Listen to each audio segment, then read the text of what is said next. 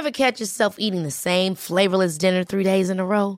Dreaming of something better? Well, HelloFresh is your guilt-free dream come true, baby. It's me, Keke Palmer. Let's wake up those taste buds with hot, juicy pecan-crusted chicken or garlic butter shrimp scampi. Hello Fresh. Stop dreaming of all the delicious possibilities and dig in at HelloFresh.com. Let's get this dinner party started. Hiring for your small business? If you're not looking for professionals on LinkedIn, you're looking in the wrong place. That's like looking for your car keys in a fish tank. LinkedIn helps you hire professionals you can't find anywhere else, even those who aren't actively searching for a new job but might be open to the perfect role. In a given month, over 70% of LinkedIn users don't even visit other leading job sites. So start looking in the right place. With LinkedIn, you can hire professionals like a professional. Post your free job on linkedin.com/people today. Hey, it's Ryan Reynolds, and I'm here with Keith, co-star of my upcoming film, If, only in theaters May 17th. Do you want to tell people the big news? All right, I'll do it. Sign up now and you'll get unlimited for $15 a month and 6 months of Paramount Plus Essential Plan on us. MintMobile.com/switch. Upfront payment of $45 equivalent to $15 per month. Unlimited over 40 gigabytes per month. Face lower speeds. Videos at 480p. Active Mint customers by 531.24 get 6 months of Paramount Plus Essential Plan. Auto renews after 6 months. Offer ends May 31st, 2024. Separate Paramount Plus registration required. Terms and conditions apply if rated PG. You're listening to Scoop B Radio with Brendan Robinson. Who's the number one journalist around when it's going down? You know his name when he hit the town. You want the scoop, better get Brandon. Sports interviews, the only way you understand it. Real talk with the top news. Courtside to the locker room. He's the voice for the NBA. Drafts, trades, the finals, he gon' find a way. He's on top, he don't never fall. Some call him Scoop, some call him Mr. Basketball. And ain't nobody else in his lane. Just know it's no doubt, he's the best in the game. Radio, TV, podcast, Scoop B. I said radio, TV, podcast, Scoop B. I said Scoop B Radio. Overtime. On the plane, train, in the car, everywhere you need to be. Planes, trains, and automobiles. All that. Make sure to subscribe to the Scoop B Radio podcast on all streaming platforms: Apple Podcasts, Google Play, TuneIn app, Stitcher app, iHeartRadio. Scoop B Radio gets 20 million streams annually, and one of the reasons why is because we bring newsmakers in the building. No different as we have my main man, Pots and Pans, Pan in the Ass, joins us. Family. Yes, sir. Bro, listen, he pulled over in the car. Absolutely. I got pulled over, and then I pulled over to do this interview. It's like, coincide both things going on at once. So, when I give them a license and registration, I'm gonna tell them, I'm on Scoop B podcast right now. You need to back up right here. That's official. They're gonna let you go. You don't need your PBA sticker. Well, this is the PBA card. This is the PBA card right here. I'm on Scoop B Radio. Listen, anybody out there, if you get pulled over, just tell them you're listening or you're gonna be on Scoop B Radio. And I listen to Scoop B Radio. It's just that easy. That easy. I like it, brother. When you got connections like yourself, Likewise, and listen, I believe it was the great Jay-Z that said, like Con Edison Flow, we're connected to a higher power. Amen. Perfect Amen. segue there. 27 years of a reasonable doubt. Like aliens are coming to abduct me. Somebody's pulling out in front of me. Pause. No. It's all good. Listen, no, it's all good. Listen, you're listening to Scoop B Radio, so you're not going to have any problems. But 27 years, reasonable doubt, today. Yes. Today. Where were you sitting when this whole album was a concept? Well, I started off as an intern in the label, like earlier in that year. So like around January, February, I came over and, this was his own record company. It was very rare back then for an artist to have his own record label. You were signed to Def Jam, or you were signed to Cold Chillin' or Elektra or whatever. So this was a different kind, it was a rarefied air because the artist was there on a daily basis. So I started interning there, and Jay would be up there every single day. It's his label. He's running the day-to-day operations along with Damon. and Biggs. So it was very much, hands-on. I was dealing with him on a daily basis, and this album was in the works. It actually had been recorded already. A lot of the stuff had been recorded already to the point that I was on the street team and I was handing out these snippet tapes. So it was Dead President, was the single, but the B-sides back then, before it was Ain't No Nuh, it was 4 songs that were like little snippets. It was Feeling It, Can I Live, and Can't Knock the Hustle, but with a different lyrics on there. He was rhyming about like battling somebody.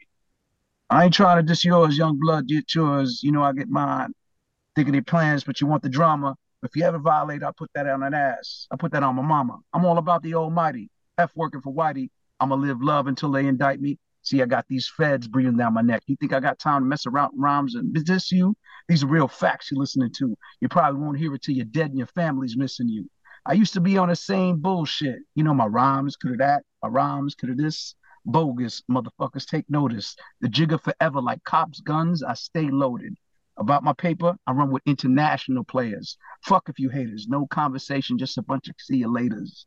So that was on Scoop B Radio. Actually, Can't Knock the Hustle. It was on that beat. That was originally some of the lyrics on there, but he ended up using it for something else. But that was on the snippet tape. We were handing it out, and I was like, "Yo, this is pretty good." You know what I mean? Because coming through to a new label, you're handing out promotional items and stuff like that. You're listening, and you're like, all right, this is cool, or this is so. But I was listening to that snippet tape. And I was like, I kind of like this. I want to hear the rest of these songs. I can't wait to hear it. So by the time I continued being there more and more and more often, I got familiarized with the songs. So when I finally heard them in their entirety, I was like, yo, this is actually really, really good work. And this is back in 96, you know what I mean? So this was around the times of lyricism. Mm-hmm. You had to be a lyricist. And I was like, yo, this guy is spitting.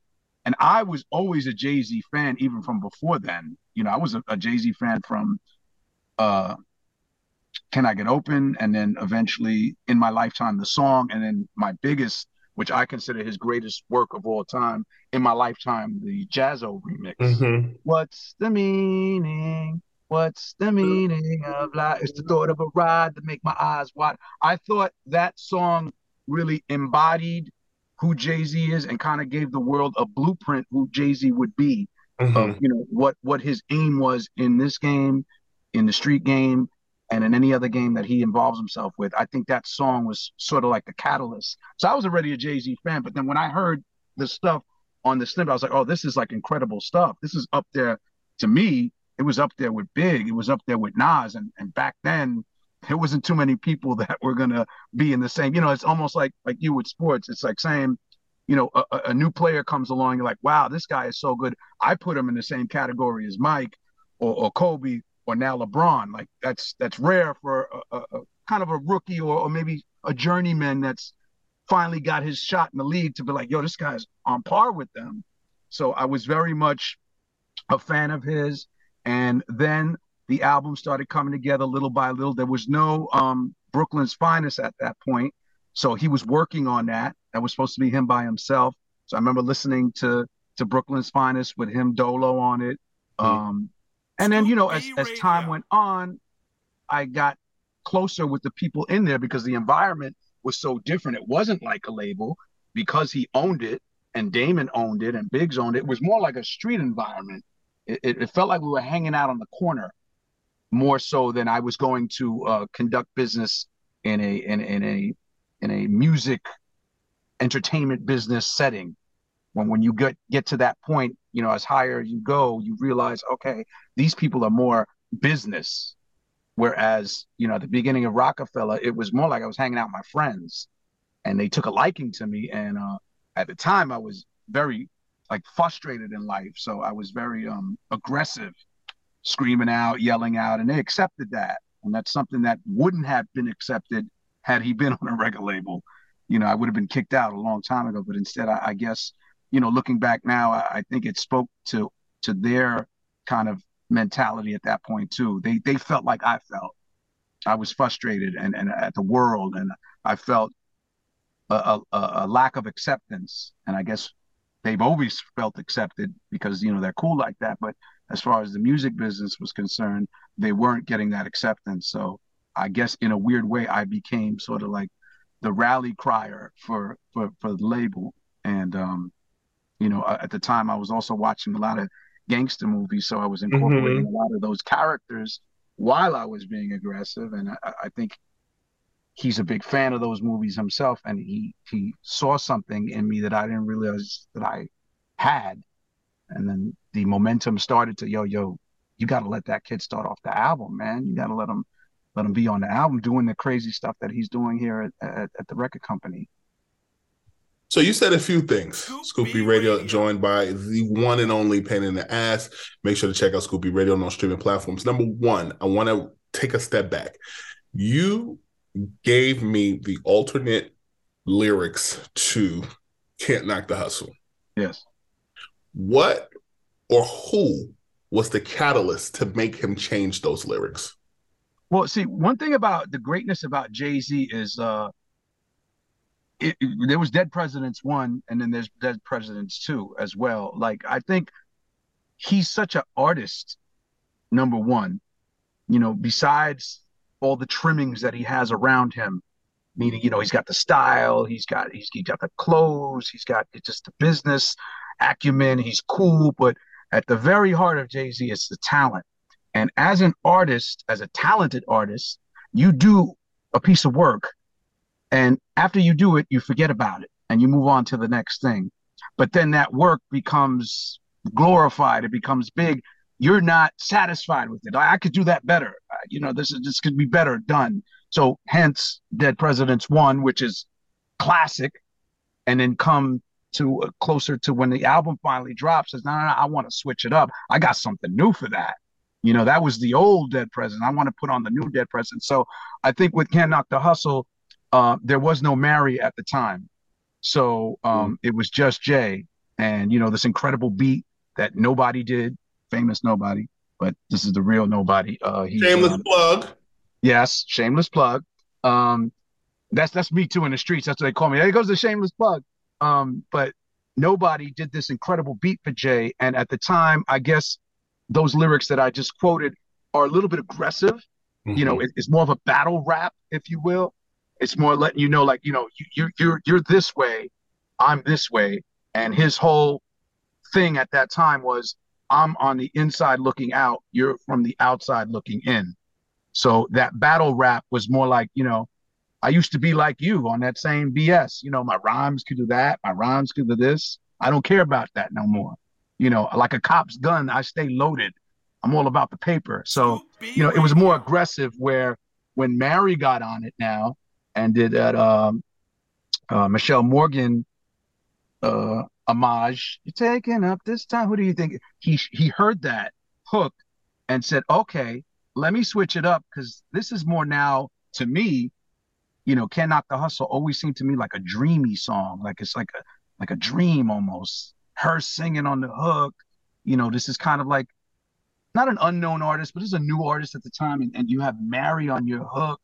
It's a big deal back then, and even now, to have Mary on your hook, and you kind of like not really as popularized as he is today. So he switched it up, and the song is like a dream. You ain't having it? Good. Me neither. Let's get together, make this whole world believe. He more made it of an anthem of, I'm coming now.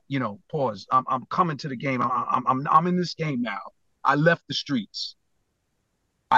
Whereas the first Can't Knock the Hustle, those lyrics I'm saying that I quoted before, was from a perspective of a person who had 1 foot in the streets and 1 foot in the music game. Whereas part 2, or the one that the world would eventually hear, was all in, putting all your chips on the table. Like, I'm in this game now. Like, I don't do that anymore. More like Carlito. And that's why I always attributed Jay to Carlito. And that's why most of the skits that I do on his projects are Carlito inspired, because he always reminded me of Carlito Brigante from Carlito's Way, the Al Pacino character that's played in that famous movie. And he just said, that's it. I'm done with that world. I'm coming just like with the club, with Carlito's with his club, because I got this club now and I don't do that anymore, KO. I'm going all in. So, and I'm out. I'm out of the game. So I always felt that with Jay, that he was a person that now is out of that game and is looking to take over this game. And obviously, we see 27 years later, that's absolutely what he did. Black Album, the Allure song, the allure of the games keeps calling your name. And right. He actually made a reference to Carlito. He said, starring rolling Carlito's way. Yeah. You and the ad-libs, were genius. The Tony Montana references and more. You said that you were encouraged to do that. The very first thing you hear, your voice on the Black Album, on Reasonable Doubt. Mm-hmm. For you, how did it just make sense? Was it you heard the song and then you did the ad-lib? Did you do the ad-lib first? And then, how did that whole process take place? Well, the story's a funny story. It's kind of a long story, but if it's okay, I'll try to condense it down as much as I can. Back in the summer of 95, my mother died when I was very young. I was 12 years old. So, and my father remarried when I was 2. My mother and father divorced when I was 2. So I was living with my sister. My sister became my guardian. And in that summer of 95, it was just her and I. We got into a major fight. And she, you're young. You're like, I'm like 16, 15 at the time. She kicks me out of the house. So I have nowhere to go. So I end up staying with my friend. My friend is like best friend lets me sleep over his house. It's summertime. And, his mom was like, all right, cool. He could stay for a few weeks, but then he has to make up with his sister and go back. We can't have him here. So it was summertime and we would hang out all night. Here we are 15, 16 years old. We're on the block hanging out and we're here with other friends and they start talking about the movie Scarface. It's like 3, 4 in the morning on the block and they're like, yo, they're quoting lines from the movie to each other. And I'm sitting there puzzled, baffled. I'm like, hey, well, what are you guys doing? He's like, yo, they looked at me like I had 10 heads. They're like, we're doing Scarface, man. What? You don't know what we're talking about? I was like, yeah, I think so. It's that movie where I say hello to my little friend or something like that. He goes, yo, you never seen that movie? I was like, nah, I never seen it. He goes, oh, man. He goes, yo, do me a favor. Since he's sleeping over my house, lend us the movie so he can watch it for the first time. And the friend that was quoting the lines with my other friend said, no way. I watched that movie every single night. Back then, it was a double tape. This was VHS. This is pre-DVD, pre-streaming, Netflix. This is when you had to have the VHS tapes, and there was 2 of them.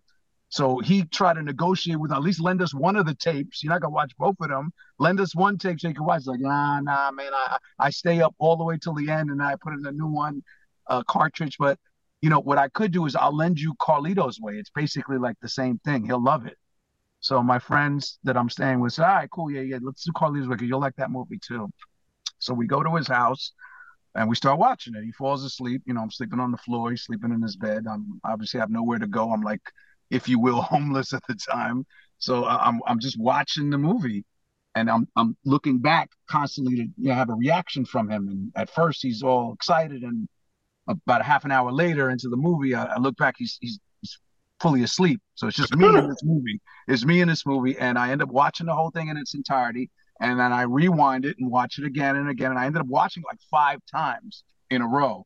The next morning or afternoon, because it's already late, I said, yo, that was an incredible movie. Thank you for letting me, watch that. I said, my favorite part is when he goes, okay, I'm reloaded. This and that. I'm doing like, what, you think you like me?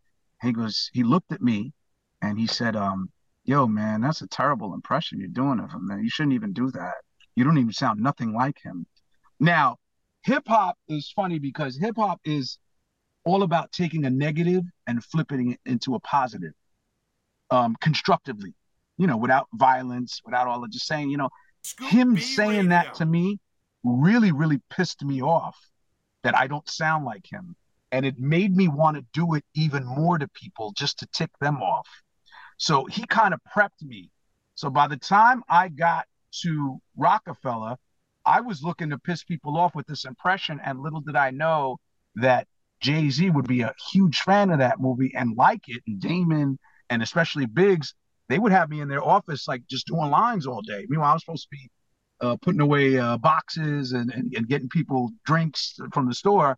I'm in Damon's office doing I Don't Like Boats. Everyone's laughing, everyone's going crazy.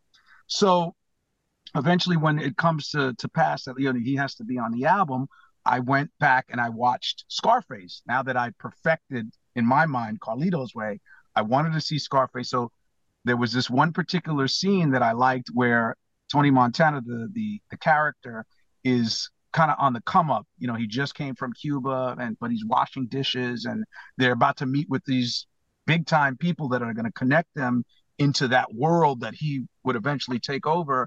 And he's talking to him. I see. Okay, all right. Big man, you want some big bucks, huh? Let's see how tough you are. You know something about cocaine? Dígame. You kidding me or what, man? There's a bunch of Colombians coming in Friday. New guys. They said they got 2 keys for us for openers. Pure Coke at the Miami Beach. I want you to go over there. And if it's a say it is, you pay them, you bring it back. You could do that, you make $5,000. Meet at Bodegas, noon Friday. You get the buy money then.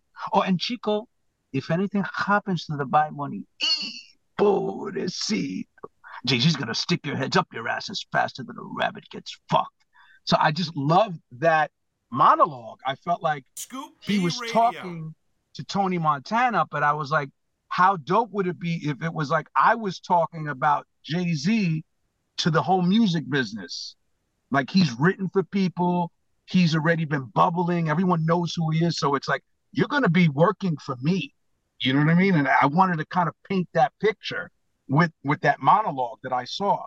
And I noticed in hip hop, a lot of the beats that we like were inspired or taken from older beats that were already done in the 70s and 80s.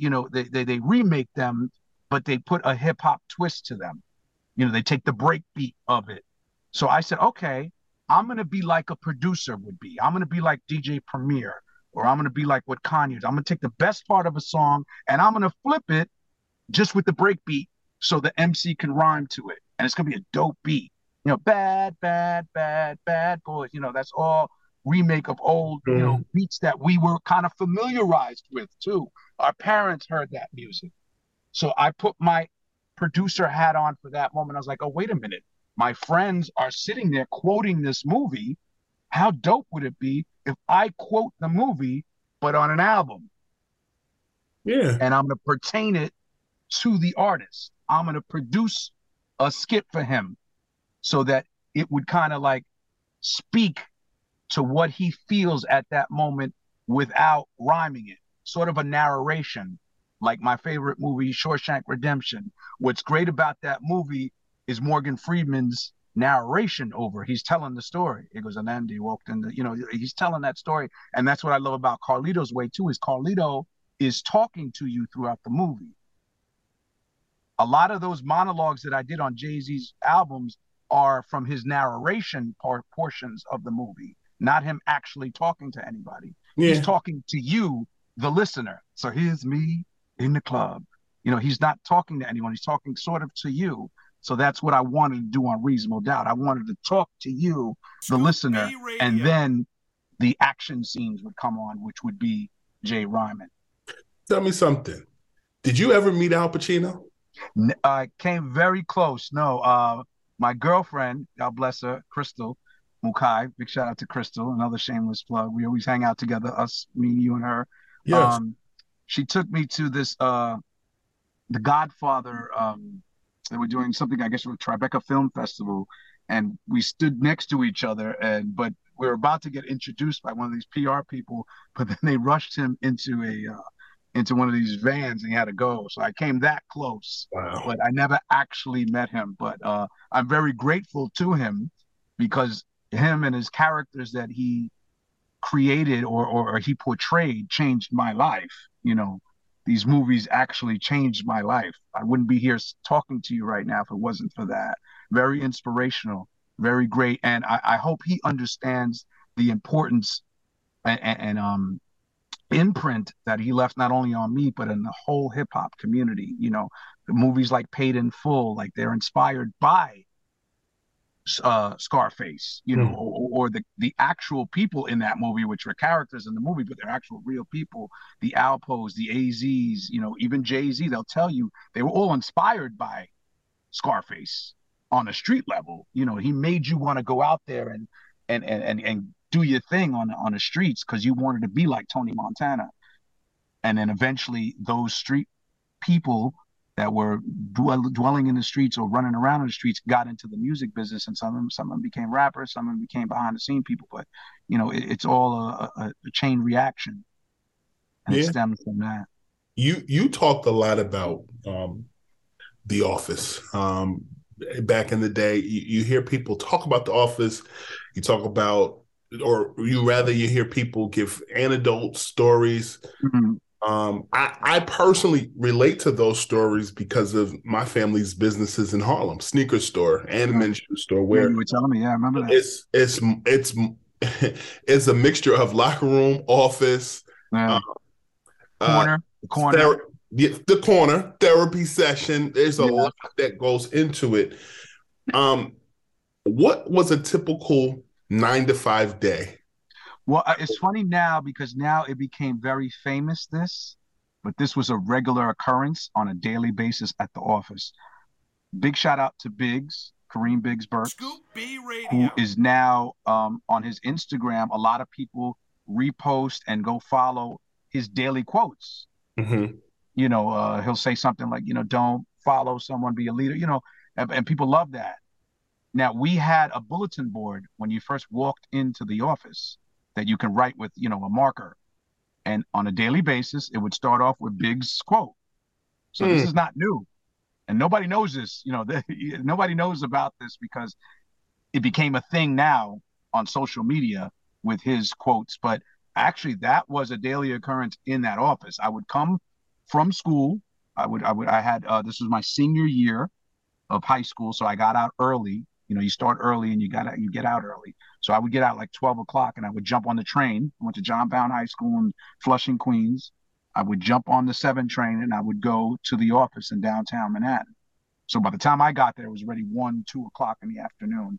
So they had been there probably for a few hours because, we would start like maybe noon.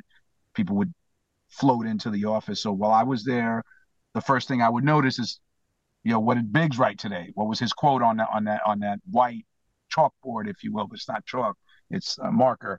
And I would tag up something on there. I would say, whatever, pain in the ass, or I would say something to rebuttal whatever he was saying. And then it was kind of like an intimate setting. It wasn't a huge office. It was a small office in a very nice location in the financial district downtown. So it was always packed around that time because it would be lunchtime. So there was a lot of activity going on downstairs. And the first office that you would see when you first walked in was my man Ray Ray's office. Now, Ray Ray's office was facing the World Trade Center, which was shadowing over us. It was also very foreshadowing, the World Trade Center. The 2 towers always represented power, and that's why, unfortunately, they felt the need to attack it. It represented excess and financial freedom and power, and it was very telling that his office, the first one you walk into, is right underneath it with that just like hovering over you. It lets you know, kind of gives you a little bit of a glimpse of what's going on here in this setting. Then as you walk through, there was a couple of other offices. Big shout out to Adrian Vargas, God rest his soul. He was the digital director who created the logo of Rockefeller with the bottle, the champagne bottle with the record. He was very big for that. Then you had KB Payne, who was the publicist at the time. And then you had the biggest offices in the back, which was Damon's. Damon's was a huge office and kind of a hangout office where we would all be in.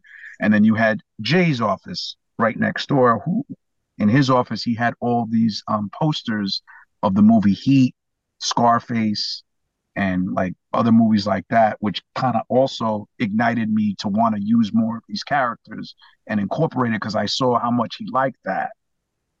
That was also very telling. So there's a lot of subliminal things in there that kind of guided me without me even knowing.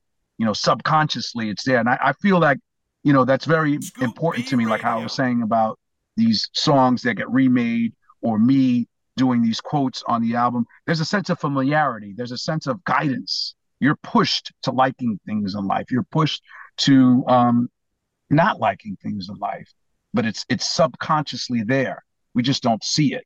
So now that I look back 27 years later, you know, the World Trade Center 2 towers or these posters were kind of like guiding me to like, you know, do this. It's like a little voice in your head said, do this, say this. This is what this person likes. And you don't even realize it sometimes. And the key to life for anyone listening to this, if you're trying to do something, try to follow those signs as best as you can. Like try to see that, try to see the pattern in everything, because there's patterns in everything.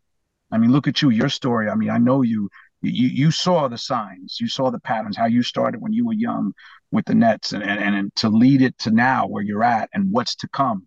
You got to follow that path, you know, it's always lit for you.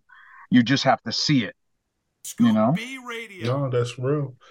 Tell me something. Damon Dash and Jay-Z to me were the Scottie Pippen and Michael Jordan of the industry, right. The manager and the artist, but they also doubled in so many different roles because of the fact that they were in an independent record label, in a major or an Indian. Well, Damon didn't double roles. Damon quadruple, penta, octa. He octa roles. I mean, I got to give this man credit because, like I said, I did show up there like 1, 2 in the afternoon, and we had gone out the night before. Every night they were promoting Rockefeller. They would go to the clubs. They would buy out the bars. Damon's there. He's buying everybody drinks. You know, I'm 16 years old. I got a champagne bottle in my hand that Damon put in my hand, and he's performing with Jay on the stage till 5, 4 in the morning. Now I go home, I go to sleep, and I get to go to school. When I come at 2 o'clock in the afternoon, Damon had already been in the office. He slept in the office from the night before. And he's conducting business on behalf of not just Jay-Z, but all of Rockefeller. You know, he's Jay-Z's manager at the same time, but he's also the CEO of Rockefeller Records. So he's doing all this, and, you know, the man has diabetes too. He's a diabetic. So, I mean, to see that like was very inspiring, and also the love that he showed me at that time. You know, he believed in me as well when I was just an intern in there. You know, he didn't have to do that. I remember vividly, I spoke to you about this before, like me and Damon would sit there and we would argue about what we're going to do as far as Reasonable Doubt is concerned. I'm an intern. I'm not down with the team. I'm just somebody that hands out flyers and stickers, and he's sitting there arguing with me about what we should do and like giving me that respect. And a lot of people confuse Damon. When Damon's arguing with you, he's giving you respect. Mm-hmm. And you know that in your own lives, because if you really love someone, you'll sit there and you will argue with them. When you don't care about somebody, you're like, yeah, you're right. Whatever. It's cool. But when you care about something, when you care about someone and you give them that respect, that you will sit there and actually argue your points with them. And sometimes you grow from that argument. You learn from arguing with someone you love. Because they're going to make points that maybe, or they're going to put something in a perspective that you didn't see it. So I know Damon gets a bad rap sometimes, you know, because he's one of the smartest people I've ever been around in my whole life. Damon Dash, smartest, business-wise, or, you know, and he's so versed in other things too. He's great. He's one of the greats. And look at that, you paired 2 greats together, like how you said. It could be Pippen and Jordan, or it could be Jordan and LeBron. To me, it's like, or it could be Jordan and Magic or Bird. Like, it's more of a dream team than it would be the Bulls or an NBA team. I compare it more to a dream team because not only did you have Damon, you had Irv. Irv was there. You have Tata there. Hi, I'm Daniel, founder of Pretty Litter. Cats and cat owners deserve better than any old-fashioned litter. That's why I teamed up with scientists and veterinarians to create Pretty Litter. Its innovative crystal formula has superior odor control and weighs up to 80% less than clay litter. Pretty Litter even monitors health by changing colors to help detect early signs of potential illness. It's the world's smartest kitty litter. Go to prettylitter.com and use code ACAST for 20% off your first order and a free cat toy. Terms and conditions apply. See site for details. Hey, it's Ryan Reynolds, and I'm here with Keith, co-star of my upcoming film, If, only in theaters May 17th. Do you want to tell people the big news? All right, I'll do it. Sign up now and you'll get unlimited for $15 a month and 6 months of Paramount Plus Essential Plan on us. MintMobile.com/switch. Upfront payment of $45 equivalent to $15 per month. Unlimited over 40 gigabytes per month. Face lower speeds. Videos at 480p. Active Mint customers by 531.24 get 6 months of Paramount Plus Essential Plan. Auto renews after 6 months. Offer ends May 31st, 2024. Separate Paramount Plus registration required. Terms and conditions apply if rated PG. You have Beehive. You have Biggs. Look how smart Biggs is. So you're combining some of the greatest minds of that era to try to put together a project. It's almost like, The Apprentice or something like that. That Donald Trump show or something like. How can we put together these minds and now you have a task to do? I think they would have done great at anything they did. It wasn't just the music business or Rockefeller Records. You put them together to construct something, they would have done it at that time. Because that's how on point everybody is and was, especially at that time. When Jay and Dame went their separate ways, but split the company 50-50, the perception by media and consumers versus the people who were in it, how did they differ? Well, I mean, everyone thinks it was like a falling out or something like that. I've seen them at the beginning, not the very beginning, because they got together like in '94. Clark Kent put them together. But I was there when they were just doing business together and both had a common interest to blow up Jay and then blow up this label. And it was nothing but love. And they both thought very much alike and still do. They were both on the same plane. And Damon had as much passion for Jay than anybody. So I could only compare it to that friend that I was telling you about that, let me see that movie, Carlito's Way. I've never been around someone that wanted something from me more than I even wanted it for myself. He was pushing so hard. His name is Tenza. Big shout out to Tenza. He just wanted it so bad for me that he made me want it really bad for myself. And that's the only thing I could compare Jay and Damon to. Like Damon wanted it for Jay, maybe more even than Jay thought he wanted it for himself. You know what I mean? He was pushing hard and harder. So I think as time went on and you actually gain that, you actually garner what you were searching for, very much like sports where you do have a Pippen and a Jordan, and then eventually you do win your championships. Now what? Now what do we do from here? I want to be this thing, or maybe even Shaq and Kobe. They finally won their three-peat. Now Shaq goes out and goes to Miami and wins one with Wade, and then Kobe stays and wins two with Gasol. But still, that nucleus of them winning one together, or fighting to win one, and now you finally did it. Now you win another and another. It's like, okay, now what? Scoop we B Radio. We embarked on what we wanted. So I don't think it was a falling out or I hate you or nothing like that. Jay is Damon's son's godfather. I'm sorry. So I mean, they're always connected, and I don't think that there was a falling. I think that's the biggest misconception or perception. I'm sorry, of that story is that they're not cool or something like that. As we see, Jay shouted Dame out in his Hall of Fame induction speech. He said, "We may not always see eye to eye, but I can't deny your part in that story. I can't deny your greatness and what you did to aid me in being here." And he's very much part of that. And I felt that too when he got inducted into the Hall of Fame. I felt like I was going in there as well. You know what I mean? Yeah. Which I was asked to be part of, but unfortunately I couldn't make it.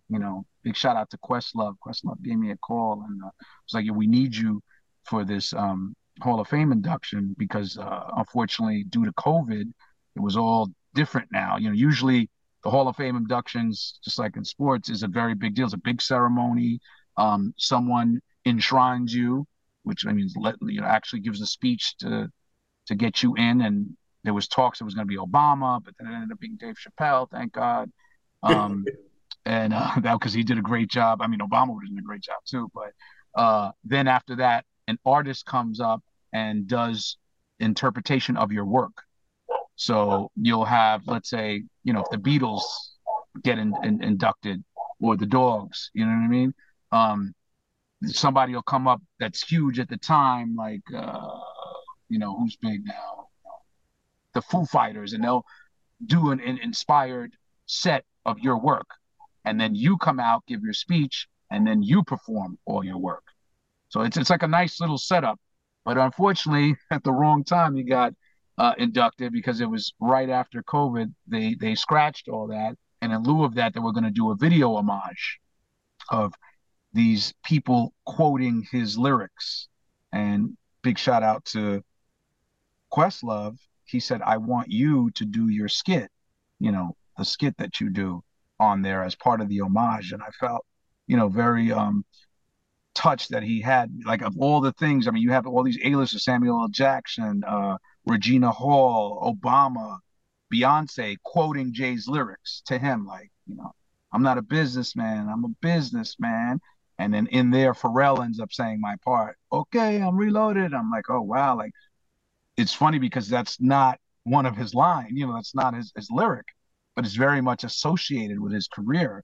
And that's an honor to me, to be associated with that man's career. And not only that, but just him in general. Over the years, you have replicated that in other music. I've remembered you being on Memphis Bleek's album. I remember you being on work with Fabolous as well. Fabolous was not part of Rockefeller. However, being from Brooklyn and being adjacent to Jay through Roc Nation and more, it only makes sense that continued. How were you approached by Fabolous about doing that? Oh, well, Fab was managed, and still is or I don't know now, but he was managed by Desert Storm, which is Clue, DJ Clue, Webb, Nitty, all of them. So they're very much in the camp. They're always around. And so, we're working with this new artist. At the time, he was new. And, he has this song that he's doing, like, Scarface in it. It's like the bad guy. He was talking like he's the bad guy. He goes, "There's no one else that could do that but you." So, again, I was honored to be part of that, because when I heard the song, I'm in the studio, I'm like, yo, this, again, like with the snippets, like, this is incredible work. Who is this guy? Like, yo, this is Fab. This is the next one. And when I did it, I laid it down, and then, I started listening to some of his work when the album came out. Album also came out on September 11th, of 2001, the day the towers fell, same day that the Blueprint came out, which, again, like I said, was foreshadowing, because the office was right at the bottom of the World Trade Center, two towers. So it was always weird to me that, Jay's album drops on that day, and, the office at the time, they already left, but the office was there. It was officially, now called Ground Zero. And that's really what it was at the beginning of Rockefeller. It was Ground Zero in the metaphoric way, like it was the zero, and then we were working our way up from there.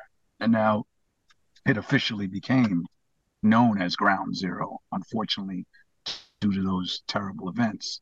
So, those, again, the signs, the subconscious, how everything is connected. September 11th, towers, the office, everything is kind of like together. So, when I heard that after that day, because obviously nobody was listening to music that day in New York, I finally got around to listening to the project. I was like, this guy's incredible. I love this Fabolous. This is dope. And then I really liked the song that we did together. It was a good song. And now eventually he took it to the next level, and just became bigger and bigger, and became a huge star in his own right. So, that's an honor working with him. What are one or two things that you'd like to do? We're joined by Pain in the Ass, Scoopy Radio, all streaming platforms. What are one or two things that you'd like to do professionally, in this music space, or even in voiceover space, with all of the success that you've had over the last 27 years? What I like to do is I like creating characters, so I always, like I said before in one of your interviews, I always fashion myself like a producer, yes, but also more like a graffiti artist. Just to take it back to the elements of hip hop. This is the 50th anniversary of hip hop. So graffiti to me was always very, very important growing up. I loved just the whole persona of a graffiti artist. Here's a person that gets his ups and you see it tagged all over the place, but you don't know who that person is. You just know him by his tag. And with his tag, they add a little character to it. So, back in the early 90s, I remember we had these shirts that we would wear. It was Black Bart. It was Bart Simpson, but he had like dreads. But, it was cool. It was cool. I like that. So graffiti incorporates that where they'll take like Tweety Bird and he'll have like a gun in his hand, or you'll have like Woody Woodpecker and he's like pecking away at the guy's name in the tag. And I'm like, yo, that's so cool, because that's really what I like to do with my voice. I consider my voice to be that. I'm going to get my ups. I'm going to let you know it's me. I'm going to do some gangster, but I want to alter the voice so you don't know it's me. I want to be like a graffiti artist. I want to switch it up. I want to do something out of the box. And I love doing that in the studio. I love becoming something else or someone else and doing a skit incorporated in there that pertains to the artist I'm working with. And my favorite part would be, because I'm a perfectionist and I sit there and I could go for hours and hours trying to do this, is when I get out of the studio or the booth and I get into the control room and I turn off all the lights and I listen to myself and I say to myself, does this sound like the characters I want? And my aim is to get to a point where I scare myself like, oh shit, that doesn't even sound like me anymore. That sounds like from a movie, or that sounds like this character or that character. That is my favorite part of doing what I do. And I love when I hear from the artist say, yo, this sounds like a movie. Like you just inspired me to want to go do something. Radio. Before we get out of here, who is on your Mount Rushmore of lyricists, past and present? Lyricists or like artists? Your world, we just live in it. Okay. Well, I mean, one person that really doesn't get mentioned a lot, but to me is hands down one of the great KRS-One. Knowledge reigns supreme, above almost everyone. I love KRS-One. I just growing up, he was just, his voice, what he's saying, the message, powerful. So I got to put him up there as one. Obviously Big, Biggie's up there. I heard an interview that Bleak gave once where saying Big was the only one that rhymed every word. You could have had 2 spots, 2 for $5, hit the blue tops, gotta go. Like he didn't rhyme like how normally you would rhyme, where you just the last 2 words rhyme. Like he made every word in the sequence rhyme, which is crazy. That's insane. So I have to put him up there. Obviously Nas. Nas did stuff that no one ever did.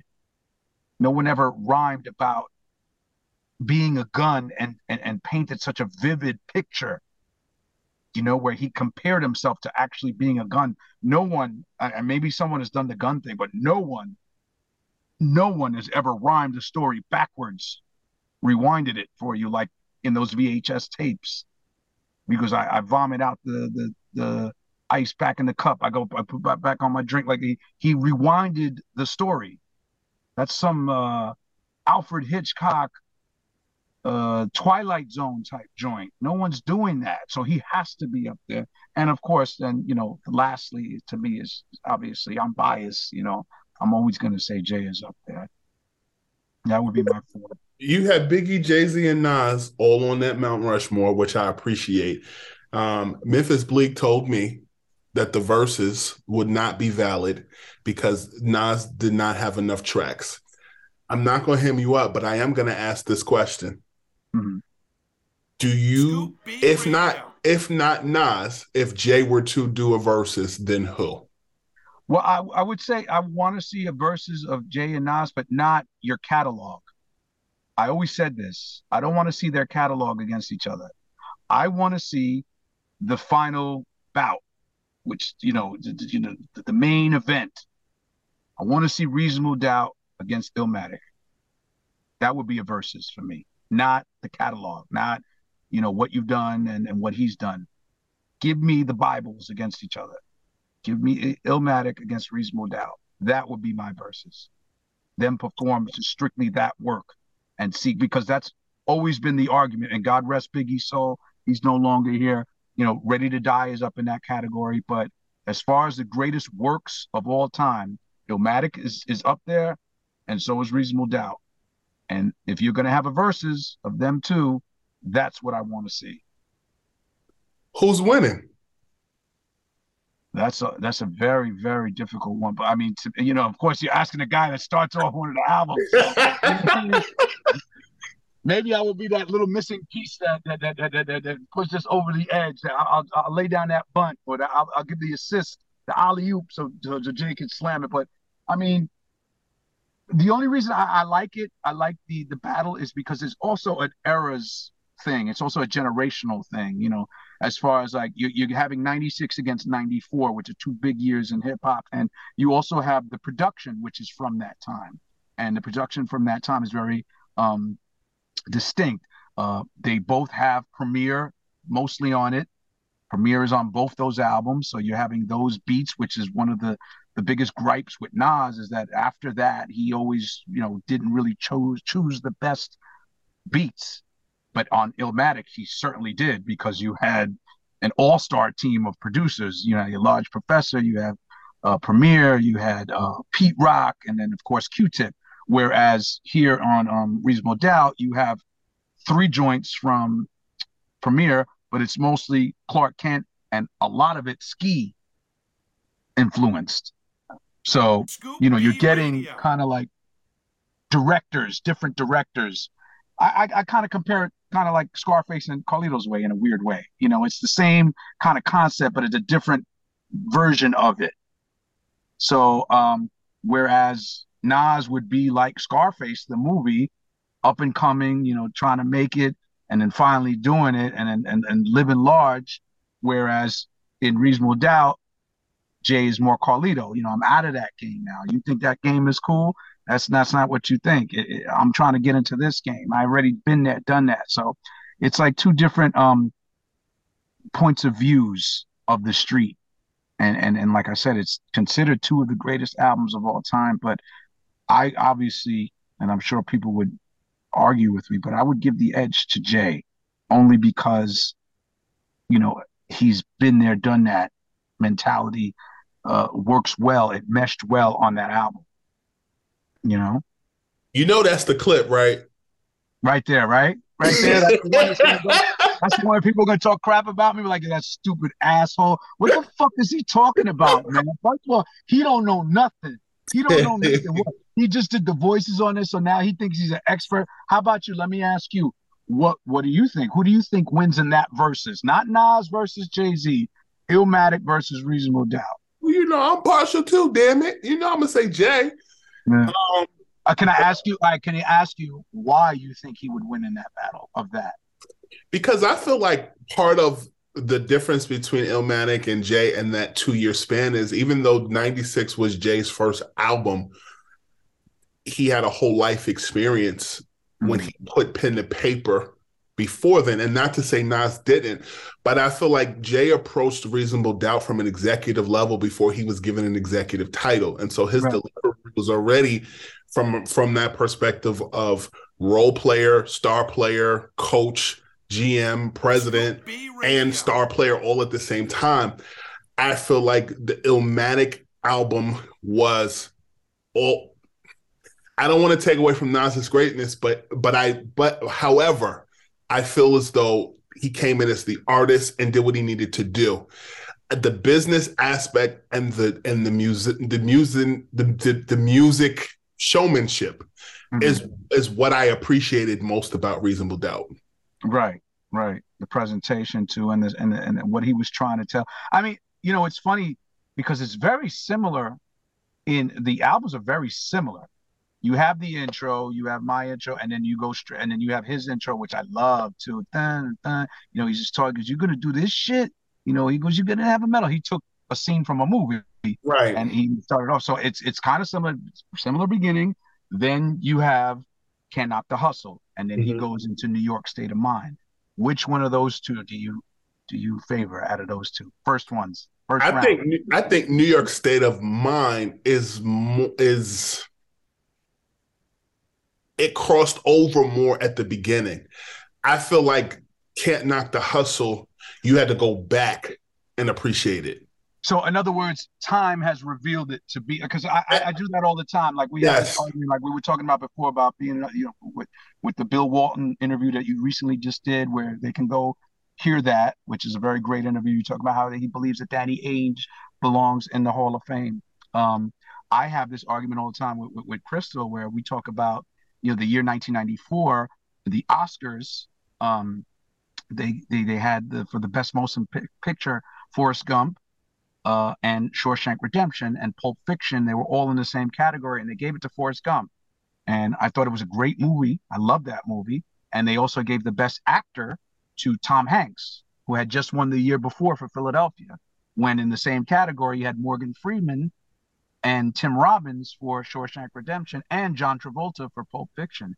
Now, at the time, I felt, yes, that's very deserving. I love Forrest Gump, and I think Tom Hanks did an amazing job. But as the years have gone by and that movie, Shawshank Redemption, has grown on me, and I've gotten older and I understand it more, I think that's the biggest robbery of all time, because time has revealed the greatness of that movie. At that time, the movie tanked in the box office. It was only after repeated play on cable that the movie took on a life of its own. So very similar with those albums. In 94, Nas's album went gold, which is a big deal at the time, but that's not astronomical numbers. Reasonable Doubt came out, and it was on an independent label, and it did very well for being on an independent, but it didn't really reach platinum status. It wasn't until years and years later that you go back and you say, oh, Jay-Z becomes bigger and bigger and it becomes more successful, that you go back and listen to it. Yep. They said the same thing about, to get very religious on you, but they said the same thing about Christ at the time of his death, back in the year 33, after he resurrected and came back. They wanted to go back in time and say, who was this man? After he showed his greatness, they go back to the beginning and say, all right, well, where's he from?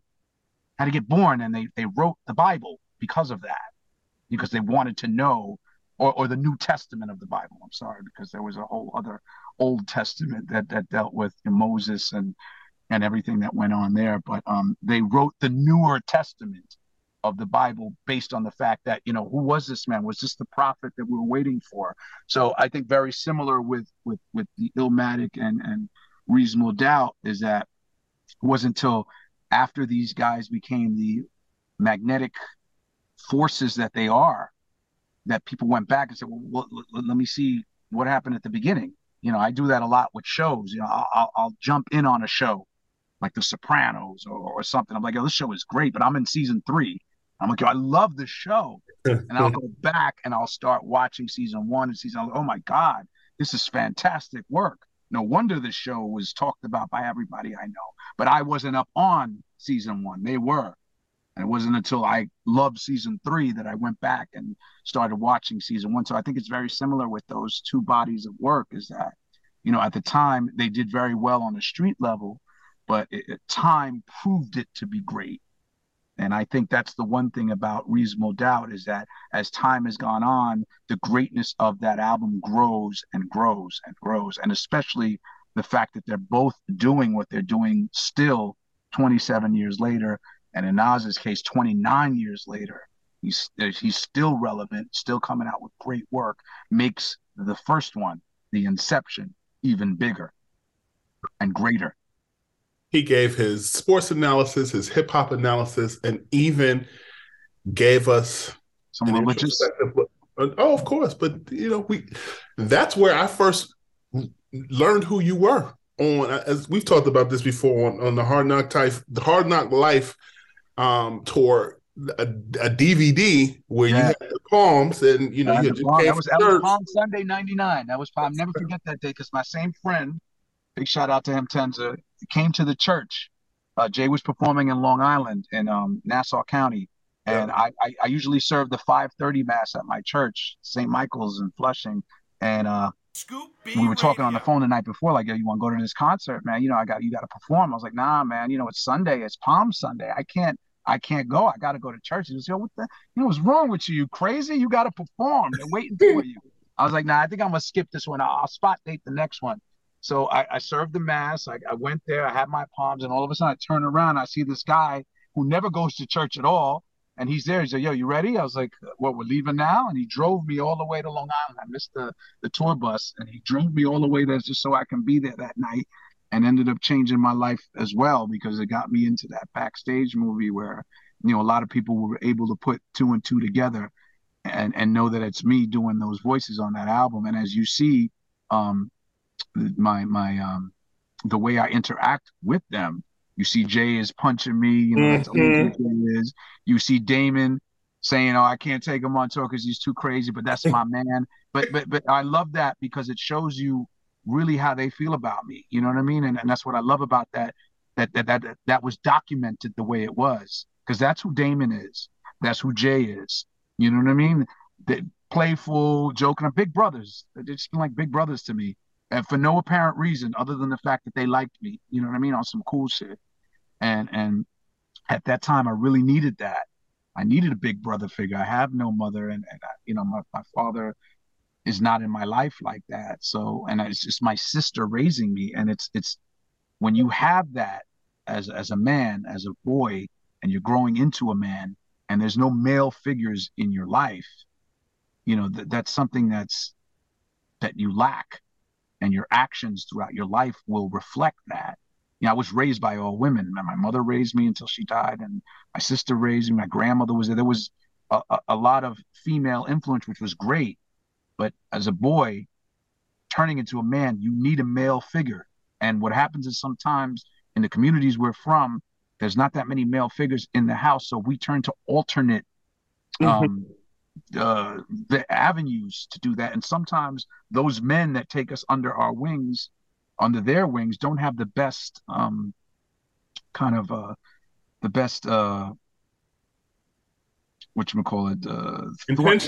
intentions for us. Yeah, I'm sorry. Look at that. I don't even speak English no more. The best intentions for us, and that here I got so blessed that these guys did. They did have the best intentions for me. And like I said, created a career for me that I didn't even know was there for me or accessible or available to me. And thank God for that.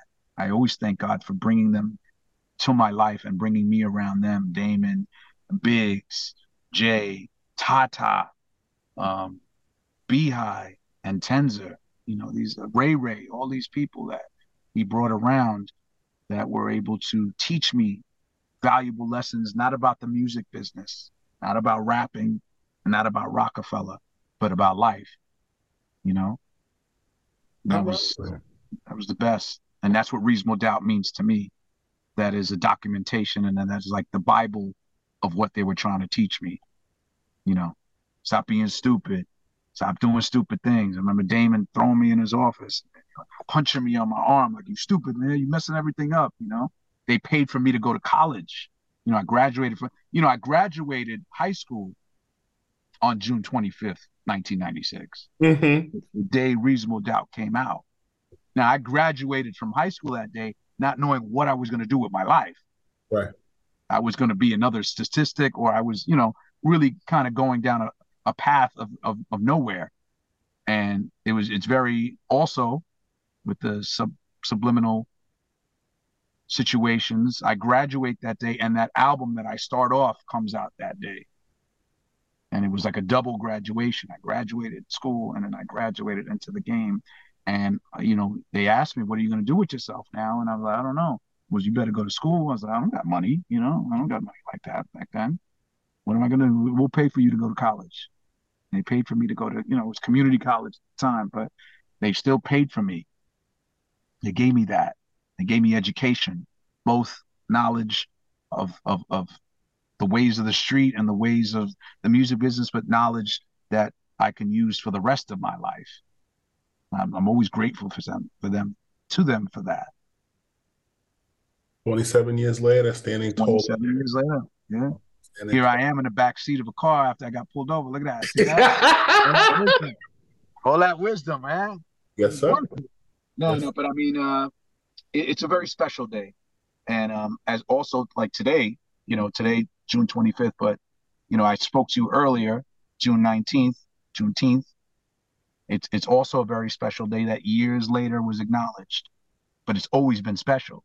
It's just now it's being acknowledged on a higher level. So, June 25th has always been special to me.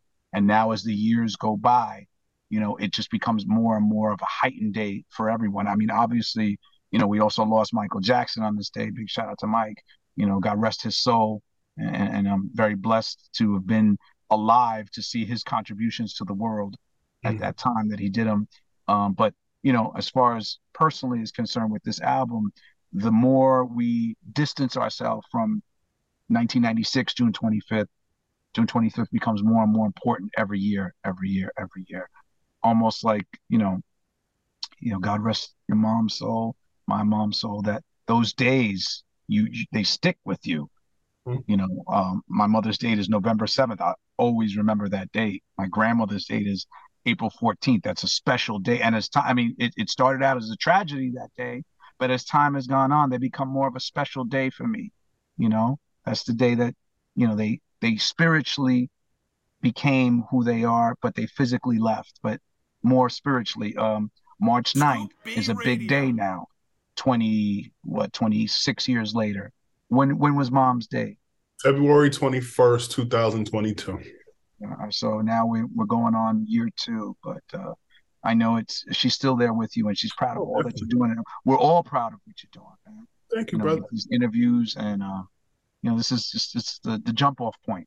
That's all this is. Yes, sir. There's more in store for Scoop. Of course, more in store for you too. I'm trying. We'll see what's up. I've been doing a lot of voiceover stuff, so I'm very happy with that. You asked me one of the things that I like. I do love doing these audio books that I've been doing lately, which are really cool. And, they call me to do video games, which is also really, really cool. Go in there and get into the booth and become these characters while you're seeing it on the screen, animated. You're like, oh, man, this is cool. What me as an artist am I going to lend to this character of this anime that I see? Okay, he's got a little tweaky voice, whatever. He's like, talks like this, Yeah, I want to get my money, or something like that. I want to add character to it. I want to build on that. So, wait, this see in a minute. I'm going to pause there. Brother. I love you. I love you too. Thank you for your time. And this is Scoop B Radio saying, you bring the coffee and I'll bring the Dunkin'. Come on!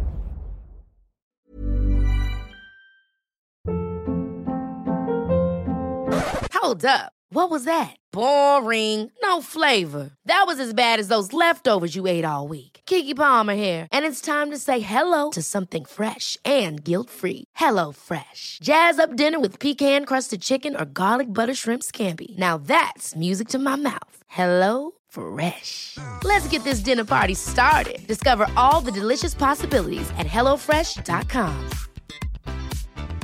Hi, I'm Daniel, founder of Pretty Litter. Did you know cats tend to hide symptoms of sickness and pain? I learned this the hard way after losing my cat, Gingy. So I created Pretty Litter, a health monitoring litter that helps detect early signs of illness by changing colors, saving you money and potentially your cat's life. Pretty Litter is veterinarian developed, and it's the easiest way to keep tabs on your fur baby's health right at home. Go to prettylitter.com and use code ACAST for 20% off your first order and a free cat toy. Terms and conditions apply. See site for details. Hey, folks, I'm Mark Maron from the WTF Podcast, and this episode is brought to you by Kleenex Ultra Soft Tissues, your ally to help tackle your allergy symptoms this season. I love the change of seasons, but nobody loves pollen and all those other things floating in the air that make you sneeze during this nice weather. Kleenex Ultra Soft Tissues are hypoallergenic and allergist approved, so fight back against watery eyes and runny noses without worrying about irritating your skin. For this allergy season, grab Kleenex and face allergies head on.